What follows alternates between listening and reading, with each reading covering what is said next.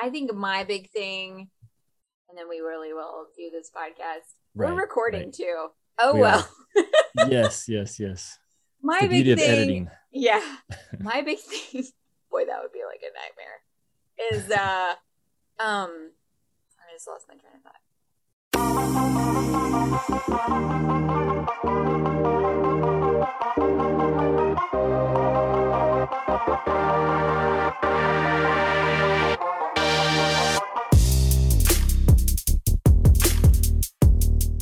Welcome into the Harvest Friends. I'm Abigail Wilson, the editor in chief here, and I am joined once again by our wonderful head, lead, all the things, Andrew Stroud. So glad to have you back with me today, Andrew. I was with my friend Tina last time, but I'm glad Yeah. we're back together for a conversation today. But before we get started, we are here to hopefully give you the confidence and clarity that you need to be a disciple and make disciples in the everyday places of life.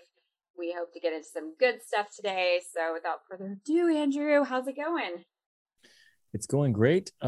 Actually, before we dive in, Abby, I hope folks listen to that conversation between you and Tina because that was an amazing story. It's a great episode. So if you haven't, folks, please check out episode 122, Abigail and Tina talking about modern day miracles from a first person testimonial point of view. And even though we were second person, we were one person removed from that whole situation, Abigail, it was, I think we called it Remembering the Things That God Has Done. That's the name of the Yeah. episode. And it really was, like, even for me, just a reminder of things that God has done and how amazing he is, because it's easy for us to lose sight of that in the busyness of everyday life. Yeah, so true. It was really, really fun to do. It's a little bit of a longer episode, but I think it's really worth it. And I think it's Mhm. pretty fun to listen to. It's fun to have just a chat. And so really we just invited you into our little back and forth. And I think it was a Yeah. really good time. And boy, is it worth it if you stick around for the finale slash miracle reveal. It's pretty awesome. So thanks. Thanks for Yeah. the plug. Yeah, we're doing that this year. Folks have probably picked up on it, but we're trying to alternate between these type of episodes that we're doing today, which is what we were doing last year, where we take a listener question, a main topic that has to do with faith and following Jesus, and a faith and culture segment that we do.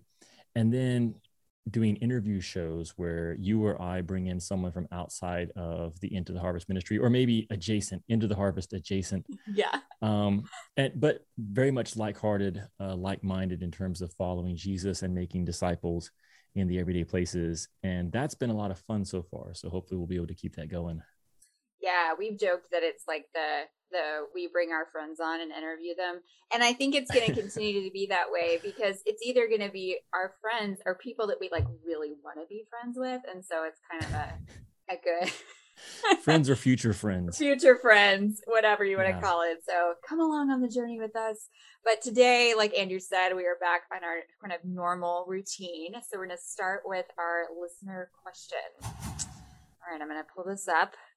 This, Andrew, actually comes from my husband, who, Oh yes, boy. indeed, We did better in answer this fact, one. he Yeah. did in fact do exactly what we asked you to do. He's such a great husband. He left this comment on our YouTube channel. So if you have a question, you can do exactly the same thing as Brett. He could have asked me in person, but he did not. He asked it on YouTube. In reality, though, Andrew, he and I have talked about this. I gave him my answer. It clearly wasn't good enough. So Oh man. I'm giving it to you. All right. So he says, is it possible to labor in vain? If so, what are some indicators that you are laboring in vain, and is there a way to avoid it? So I'll try not to feel too much pressure here, since you've already given your answer to him directly. Yeah.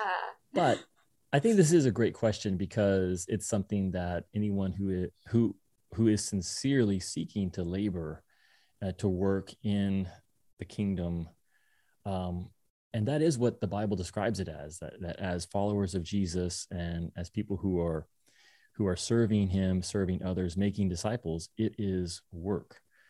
And over, the scripture uses that word. Jesus used that word when he talked about praying for workers, for laborers to go out into the harvest. Paul used that same terminology in his letters. So if you're sincere and you are putting forth that effort, you want it to count. And I think that's maybe part of what Brett is touching on there is you're making these sacrifices, you're spending the time, you're investing in people. You're doing real work in the kingdom. And so you do want it to count. So I've got several things that are just kind of flying through my head here. I'll throw a few things out and then maybe you can respond and we'll go back and forth for a minute or two. Sure. So in Galatians, Paul writes the believers there, and he says that he fears that his labor might have been in vain.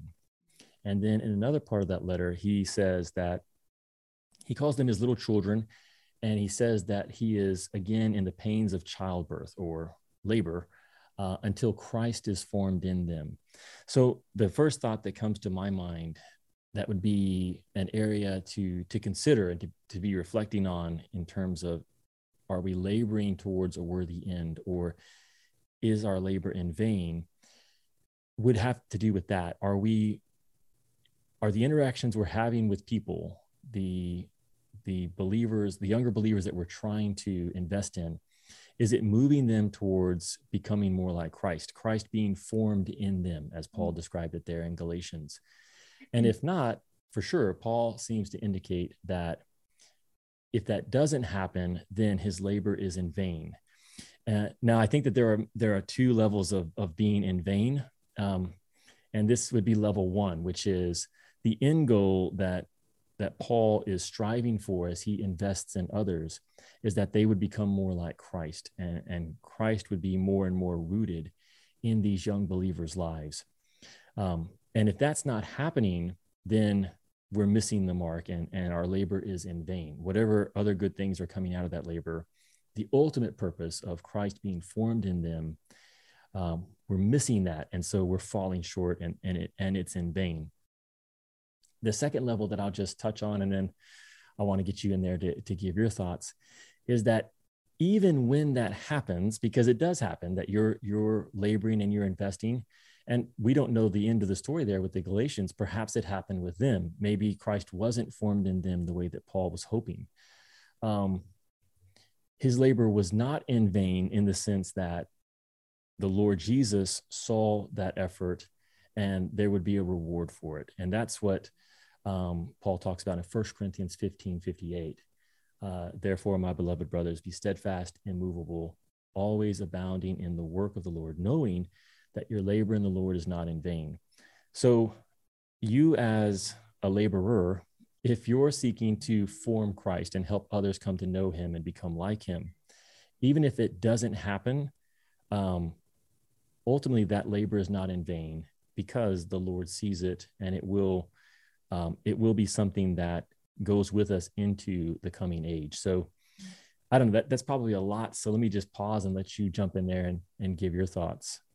Yeah, I don't know. We'll have to stay tuned to see if you did, like, in whatever it is that Brett is looking for. Because, just behind the curtain of, the Brett and Abigail dynamic, I am like the encourager, exhorter, like, no, Brett, like, it doesn't matter if we see the fruit of any of this, Yeah. But I really love that Brett is always very, very much probably in this space of like, are we laboring in vain, so to speak? But I liked his second part, which was, what do we do to not labor in vain? And I think you hit on that really well, which is, if we're focusing on the gospel and Jesus crucified, then, and we're pointing to that, even if, I don't know, everyone, like, we're in a Jeremiah situation where everyone is like, no, we're not doing it. Then we're still laboring not in vain, I guess. So I think there's just a tendency for us to look to our fruit, right? Like, what fruit do we have here after this amount of time? is it good fruit? Maybe we Right. have some, but is it going to last, or is it going to go bad? So I think just if you're in any kind of ministry, you're going to have those tendencies. Or the horrible verse about Jesus saying, like, I never knew you, like that verse, that's like the one that keeps us all up at night. So I think it's probably a good place to be in that Brett is asking these questions, but I do think your answer very much hit on the simple, in quotes, answer of, as long as we're making sure our message and what we're teaching to all those that we influence is the gospel, then Right. we'll be okay. Yeah, I think we want to model that first off, that we want to live lives that have Jesus at the center, and we want to become more like Jesus ourselves. And then that needs to be our aim in the work that we're doing with others as we're seeking to make disciples. And the word ministry, a lot of times we'll use that word as sort of almost like a shorthand for, or maybe a catch-all. Yeah. Like we're serving the Lord. But I would say let's try to bring that in a little bit more, because we can call things ministry that could be a lot of sacrificial serving activities, could be lumped under the word ministry. And I do think that many of those things for all of us can be ultimately not wastes of time, but things that don't have eternal value.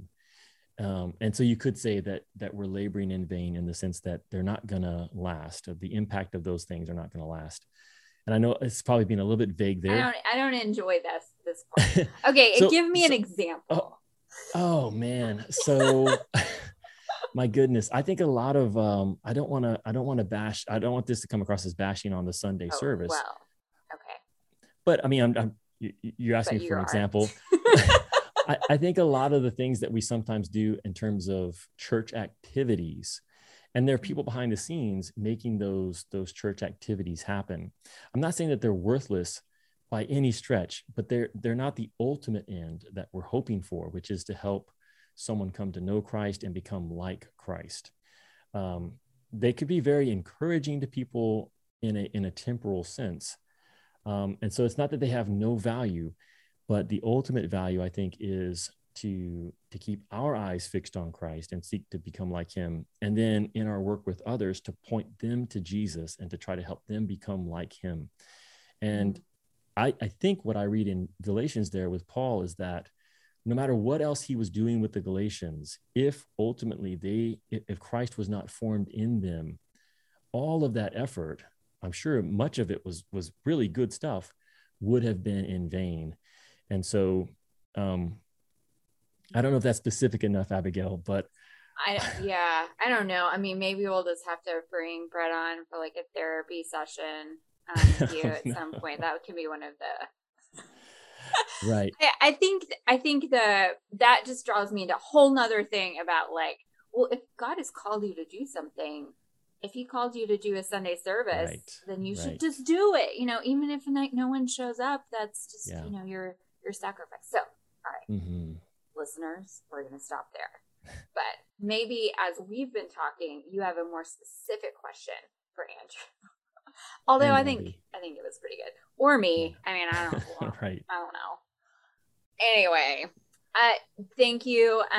I'll get firsthand insight if we did a good job on this one. So I'm a little nervous, but I'll keep us all updated. So we're going to head on into our main topic today, which actually I think really fits beautifully into our listener question. A lot of the things that were just rolling around in my mind very much fit in what we're talking about today, just on following a faithful leader and what that looks like. So Andrew, why don't you just explain to everyone what we're going to be talking about? I think what we're going to call this episode are things to look for in a mentor. So the idea is that you're a younger believer and you've caught this vision for making disciples, but you yourself realize, hey, I need older believers to invest into my life. I want to learn from those who have traveled this path ahead of me.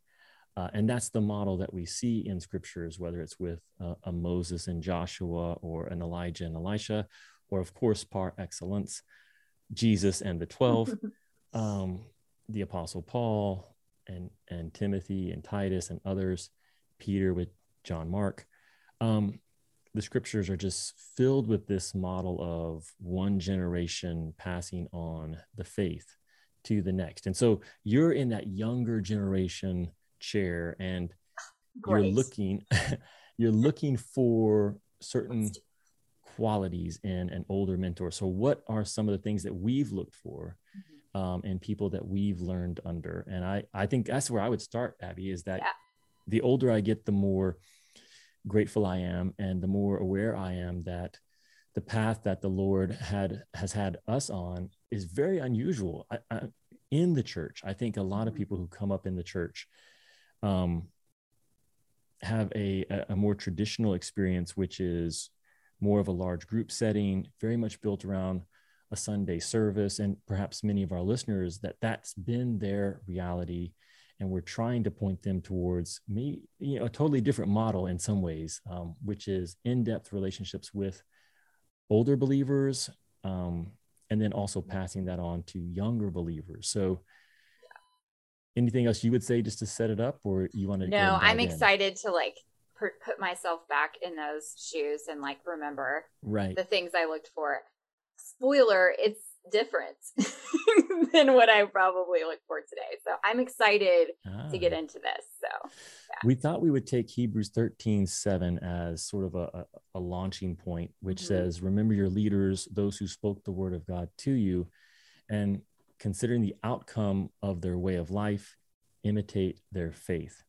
I can remember the man who had the greatest impact on me in terms of my adult discipleship was Cecil Bean. And I shouldn't be speaking of him as if he's not still around. He still is someone that I look to and am encouraged by. But in my early 20s, well, really all of my 20s, Cecil and his wife, Jeannie, we spent 7 years working closely with them and learning under them. And I can remember Cecil talking about this verse, Hebrews 13:7. And I love the way that he described it, which is, you want, as a younger person, a younger believer, you want to look at someone who is where you hope to be, say in 30 years, in 20 years. And that's really what Hebrews 13 seems to be saying is, consider the outcome of their way of life. So it has to be someone who's far enough along that you can actually see an outcome of a way of life that they have chosen. And then you get, as a younger believer, to say, I would be so grateful if my life played out like that. When I'm that age, I would love to see a similar outcome of my way of life. And that's the person whose faith you should imitate in Hebrews 13. So using that verse maybe as a starting point, Abigail, why don't we start with what you were looking for? And then maybe if we've got time, we can get into what you're looking for today. Yeah, well, I think this verse is really perfect because it does point to, what is the fruit of that person's life. And also what is their teaching, which I think are two things that we should 100% be all about. Or there can be some variations, on that theme, so to speak. So I will say that as a younger person, so I'm about to just really bare my gross, sinful self to everyone. I looked for someone who gave me validation. So that means that I looked for people who were in leadership who did know a lot about Jesus. And so that was good. I was looking for quality teaching. So that I'm going to give myself thumbs up for. However, I also very much wanted just the affirmation and validation from my leaders. I like to be the teacher's pet. So I wanted to be like whoever it was I was following. And so I looked for people that would give me affirmation. I'm going to have to say, though, that the Lord really put us with people that were not just the biggest on being like, Abigail, you're awesome. Probably because I wasn't awesome, but also because I think I needed to experience looking for that from the Lord. So I think if you're looking for someone who's going to also just affirm you and like immediately be like, yes, you can be like me and we can all be cool together, then that's a real red flag. Yeah. Instead, looking for the most humble person in the room who is not just over here like, I know everything, come over here and I'll tell you all about it, and then you also can know everything. So instead, looking for that person who is just pointing to Jesus like crazy and admits that they don't know everything. We ended up just being so lucky to have mentors who did just that. But I wouldn't necessarily say, I think I was constantly like having my little moments like, oh, but that person's so cool over there, you know, it's shiny. But the Lord was kind to me and knew I wasn't very. Yeah. That's so interesting, because this is obviously God has a very direct role to play in this as well. And the older I get, the more I realize I can see God's hand and God's grace in my life, because it was in many cases in spite of me, not because of choices I was making. Or That's so I do appreciate what you're saying there, but I do think it can get, and this is maybe the dark side of the kind of growth experience, spiritual growth experiences that we're describing, that are very heavy in terms of a mentor and mentee, or a Paul Timothy type. If the mentor, I think in particular, is not healthy as a person, it can be a very unhealthy, that's probably not the right word. It can be a very toxic, and I would say even unspiritual experience that takes place with it can be very ripe for abuse. Because mentors can be looking for that too. They can be looking for validation. Younger people can be looking for that. So it really does need to be rooted in Christ. And even then, of course, our humanness and our insecurities are going to come into play from time to time. Well, we want it to be in spite of us on both sides. So as the mentor, if you're pointing to Jesus nonstop and yet still struggling like crazy in your own stuff, if you were just, you know, hopefully not, but let's just say worst case scenario, you get taken out. If you have pointed to Jesus so hard, then whoever you were mentoring is hopefully going to still be looking to Jesus. They'll be like very, very sad about you, but they're not going to be crushed. You know, I think that's really key as you're listening to people, as you're asking questions. What are the answers you're getting back? Are you getting back like, here's my method, here's something that I've come up with like this, or is it, let's dig into scripture, let's see what Jesus had to say about it? I do think, going back to my experience with Cecil and Jeannie, that is something I don't know that I could have articulated it at the time, but it was clear to me from early days with Cecil that he was committed to Jesus, and he was giving his life to this work of sharing the faith and making disciples on a very personal, relational level. And I was drawn to that because I did see the value in it, both from my experience, and I've shared on this podcast before about how I came to faith. And it was a person that reached out to me and got me reading the Bible. And then the Word of God really did the heavy lifting. So I had seen the value of having people in your life that were pointing you and pulling you in the right direction. And I saw that with Cecil. I would also say that he was, at that time, he was really the only person in terms of an older believer who was willing to spend that kind of time with me and to invest in my life as a 21-year-old young man. I had many other godly men that I was around that I could look up to, but for different reasons, they were all in places where I could observe them and I could learn from them by observation, but they didn't have the time or capacity or maybe willingness to actually sit down with me and invest in my life. And so I saw in Cecil someone who was committed to Jesus and committed to this work. And I knew that that went beyond me, that regardless of what this person got from our relationship, that wasn't going to change them in terms of their core identity, their value, what they understood as the basis of their value in God's sight. I don't think I would have articulated it, but I do think that it gave me a confidence that there was a health there that I guess freed me up to just be focused on learning and growing and not have the sort of unhealthy undertext of what was happening in that relationship. Yeah. I think you hit on, I think, so let me like say it back. This is kind of what I'm hearing, is if he had been just so invested on how you turned out, let's say, like, Andrew, I got all my chips in this. And if you don't, right. Then I'm just going to be a disaster.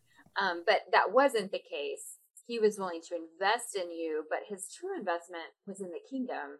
And so it wasn't as much about right. you. So you didn't right. have this like feeling of like, man, I better turn out. Right. Okay. Yeah. Yeah, I think so. Yeah. And I think that that's really important on both sides. I think we probably have people on both sides of this listening, those that are, really stepping into mentoring roles and those that are looking for mentors. And I think we all have something to learn here as far as where our focus is and where our heart needs to be in this. I think we were kind of talking about that toxic relationship that could come if we're relying too much on each other for the validation in this relationship. So, I never quite thought about it either. I mean, I think probably because I always felt like Brett and I were like slowly going along, like chasing after the people who are mentoring us, like maybe we'll still get to hang out, And I think that was really, to me, it was just like, I'm so grateful they like let us be in the room. Like, yeah. Well, this is something too, I don't want us to necessarily focus on the negative things not to look for, but sometimes we're talking about the positive too, though. Yeah. Well, I mean, because one tendency I've seen in my own experience is that, and this could be for both, people who are discipling others. So they're looking to invest in the next generation, or it could be you're the younger person looking up to an older believer.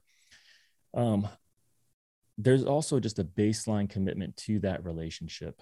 And I have seen that sometimes there's a tendency to, well, I'm investing in you until the next more gifted, more flashy person comes along.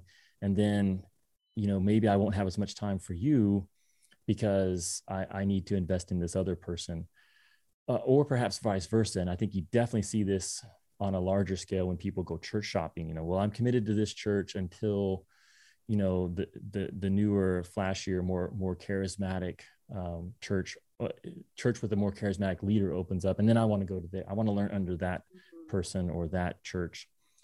And I do see in the scriptures that God brings people together, and there's a commitment to partnering together through the ups and the downs.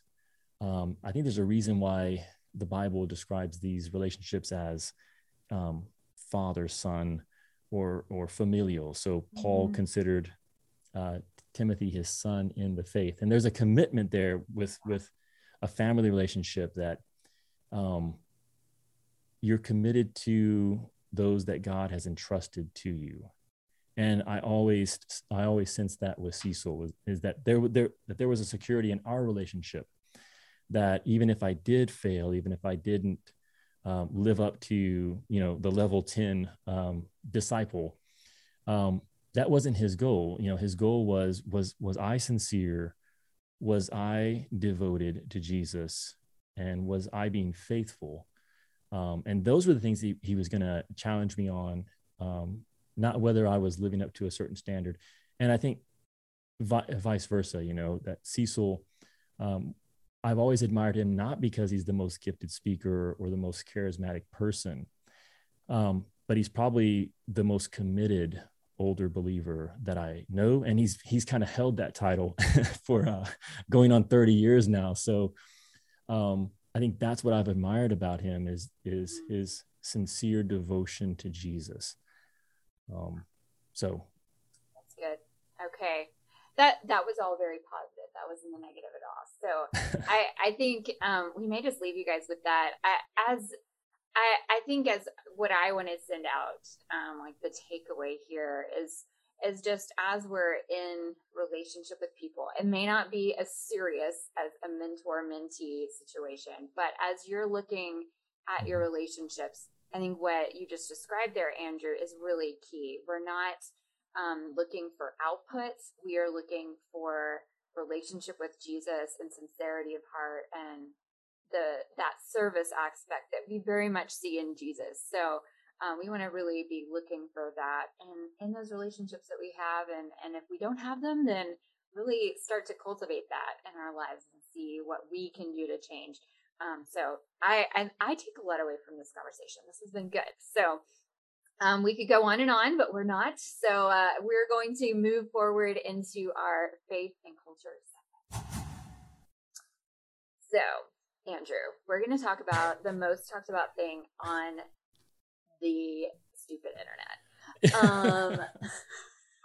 This is such a hard segue because it's like, I feel like we've been talking about really important good stuff. And now, well, that's why I mean, it's like, this is embarrassing. We're embarrassed that we're going to do this. Or I am, maybe. We are. No, I am too. Okay.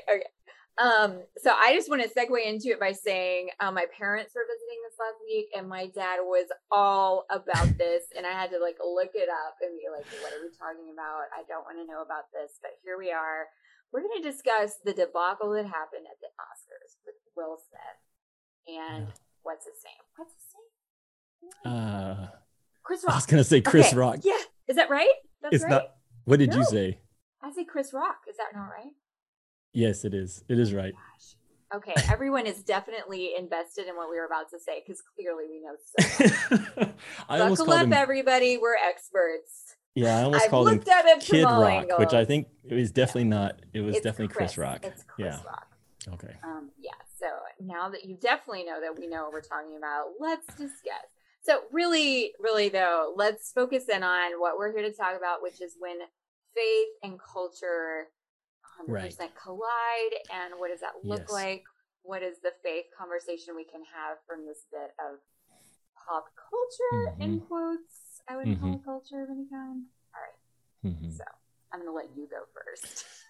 Okay. So yeah, this is about the only thing I caught this at a surface level. And then I caught some of the memes, which have been hilarious. But that's the takeaway. Yeah, but I think in terms of what would be meaningful from my point of view coming out of discussing this, I think there are two things that just jump to mind. And so one, and I had actually shared this article on Facebook. It was written by Samuel James, who I would definitely recommend people give a follow to. He's on Substack. He writes a newsletter called Insights, and it's from a faith base, but he had a great short piece on the issue. And the direction that he took was, afterwards, when Will Smith ended up getting an Oscar and he gave a speech, he talked about how he was being called on to defend his family. And so, Samuel's piece was all about, well, what does family mean and what does defend mean? Because it's the Smiths have been very open about having an open marriage, Will and his wife, Jada. And so it's like, well, what is family? So first of all, what are we talking about when we say you're being called on to defend your family? You're being called on to defend your wife from a joke, but on the other hand, you've got this open relationship in terms of sexual partners, which apparently isn't something that you feel called on to defend.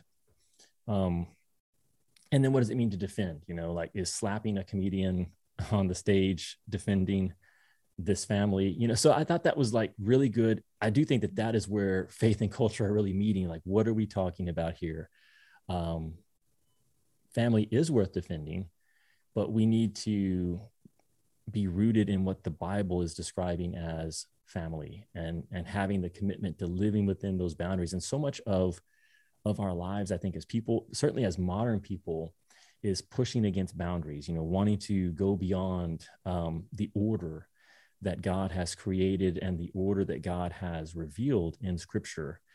Whether it's gender expression, whether it's sexuality, whether it's our commitment to family. And when we depart from what God has ordered in creation and what God has revealed in Scripture, then it's really hard to know what's worth defending, and what does it mean to defend it. And so that's probably my big takeaway from this is the commentary that it gives us on the confusion that we have in modern morality. And the second piece really is just an attachment to that so much of the conversation has not even touched on that. So that's the second piece, is if you look at what the culture is talking about with this particular episode, it's sort of missing the whole underlying piece of, this is a very troubled family. It really is a troubled family. And I suspect that maybe what we saw at the Oscars was just an outbreaking of that facade. But yeah, I think, Samuel, we'll link it in the notes here. I think people should check it out. It's a real short read. But Abby, I know we didn't talk about this at all. I don't think, maybe you and your dad have been talking about it, but I've got one thought. Yes. So I think it really flows from what you're saying as well. But I use this as an exercise, because lately I've been talking to a friend of mine about how can we just insert the gospel like as much as possible into everyday conversation. So it's almost like a game. Example was, I went and saw Spider-Man No Way Home, and she asked me, okay, Abigail, find the gospel in Spider-Man No Way Home. And I nailed it, by the way. It was so good. I won't do it here because I would spoil the movie, but it's a really fun game, and I think you should do it. If you're listening, think of something and then try to connect the gospel. So that's actually what I'm going to do here. Nice. Is really what we see is two people, actually a whole lot of people at the Oscars, and then everyone watching, really in brokenness on varying levels. And they are all trying to get out of their brokenness by, in Will Smith's case, let's say, some diluted sense of defending his family. We have Jada dealing with whatever she deals with on a daily basis, which is probably very rough. We have Chris Rock trying to hold on to his tour that he really wants to be successful, and it's really not. Like, we see people clinging to the things that they want to fix their brokenness, and it's not working for anybody. And then all the people watching are just missing the point, like you said, just missing it, trying to find the answer of how we can fix brokenness. And the only real solution is Jesus for all of these people.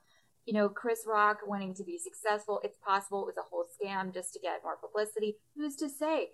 But he is a guy who puts his faith and trust in his comedic acts and his success in his career. Same with Will Smith, same with Jada. You know, even if it's their family, even if they really are committed to family, that is even missing the mark. So there can even be good things mixed in, but it's not true gospel. So that's what I'm going to say. I'm just going to say we need Jesus, and it's a good exercise to just do with all the things that you hear on the news. Just find the gospel in it and tell somebody about it.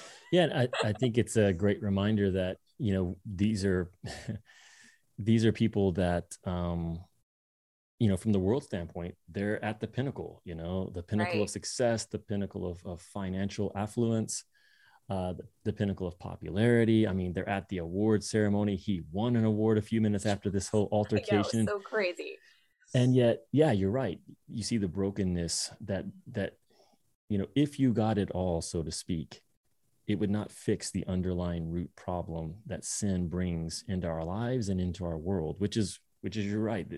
That's the gospel. The gospel is God sending his son Jesus to repair and restore lives and a world that are broken, and he's the only one that is going to provide that ultimate healing and that ultimate renewal that all of us long for, whether we are conscious of it at a given moment, or whether we're willing to admit it, that things aren't as we would like them to be. And maybe it just highlights that, even though we would say, well, this event, this Oscar event was so shallow, it's so, no one watches it because, yeah. But in that moment, you see the importance of what Jesus has done, and what he's called us to be a part of. Yeah, what we really see is people without a true north, without real something. I mean, it makes me very sad. So, so I didn't enjoy it at all. But no, this is the world we're in. So, my lasting thing is, join me in my weird game of finding the gospel and everything. And I can't wait to hear what you guys come up with. Whatever movie you just watched. All right, Andrew, it's been fun. We will see you guys in a few weeks. We'll have something cool for you, we promise. But until then, leave us a comment. Let us know what you think. Ask us some questions. We can't wait.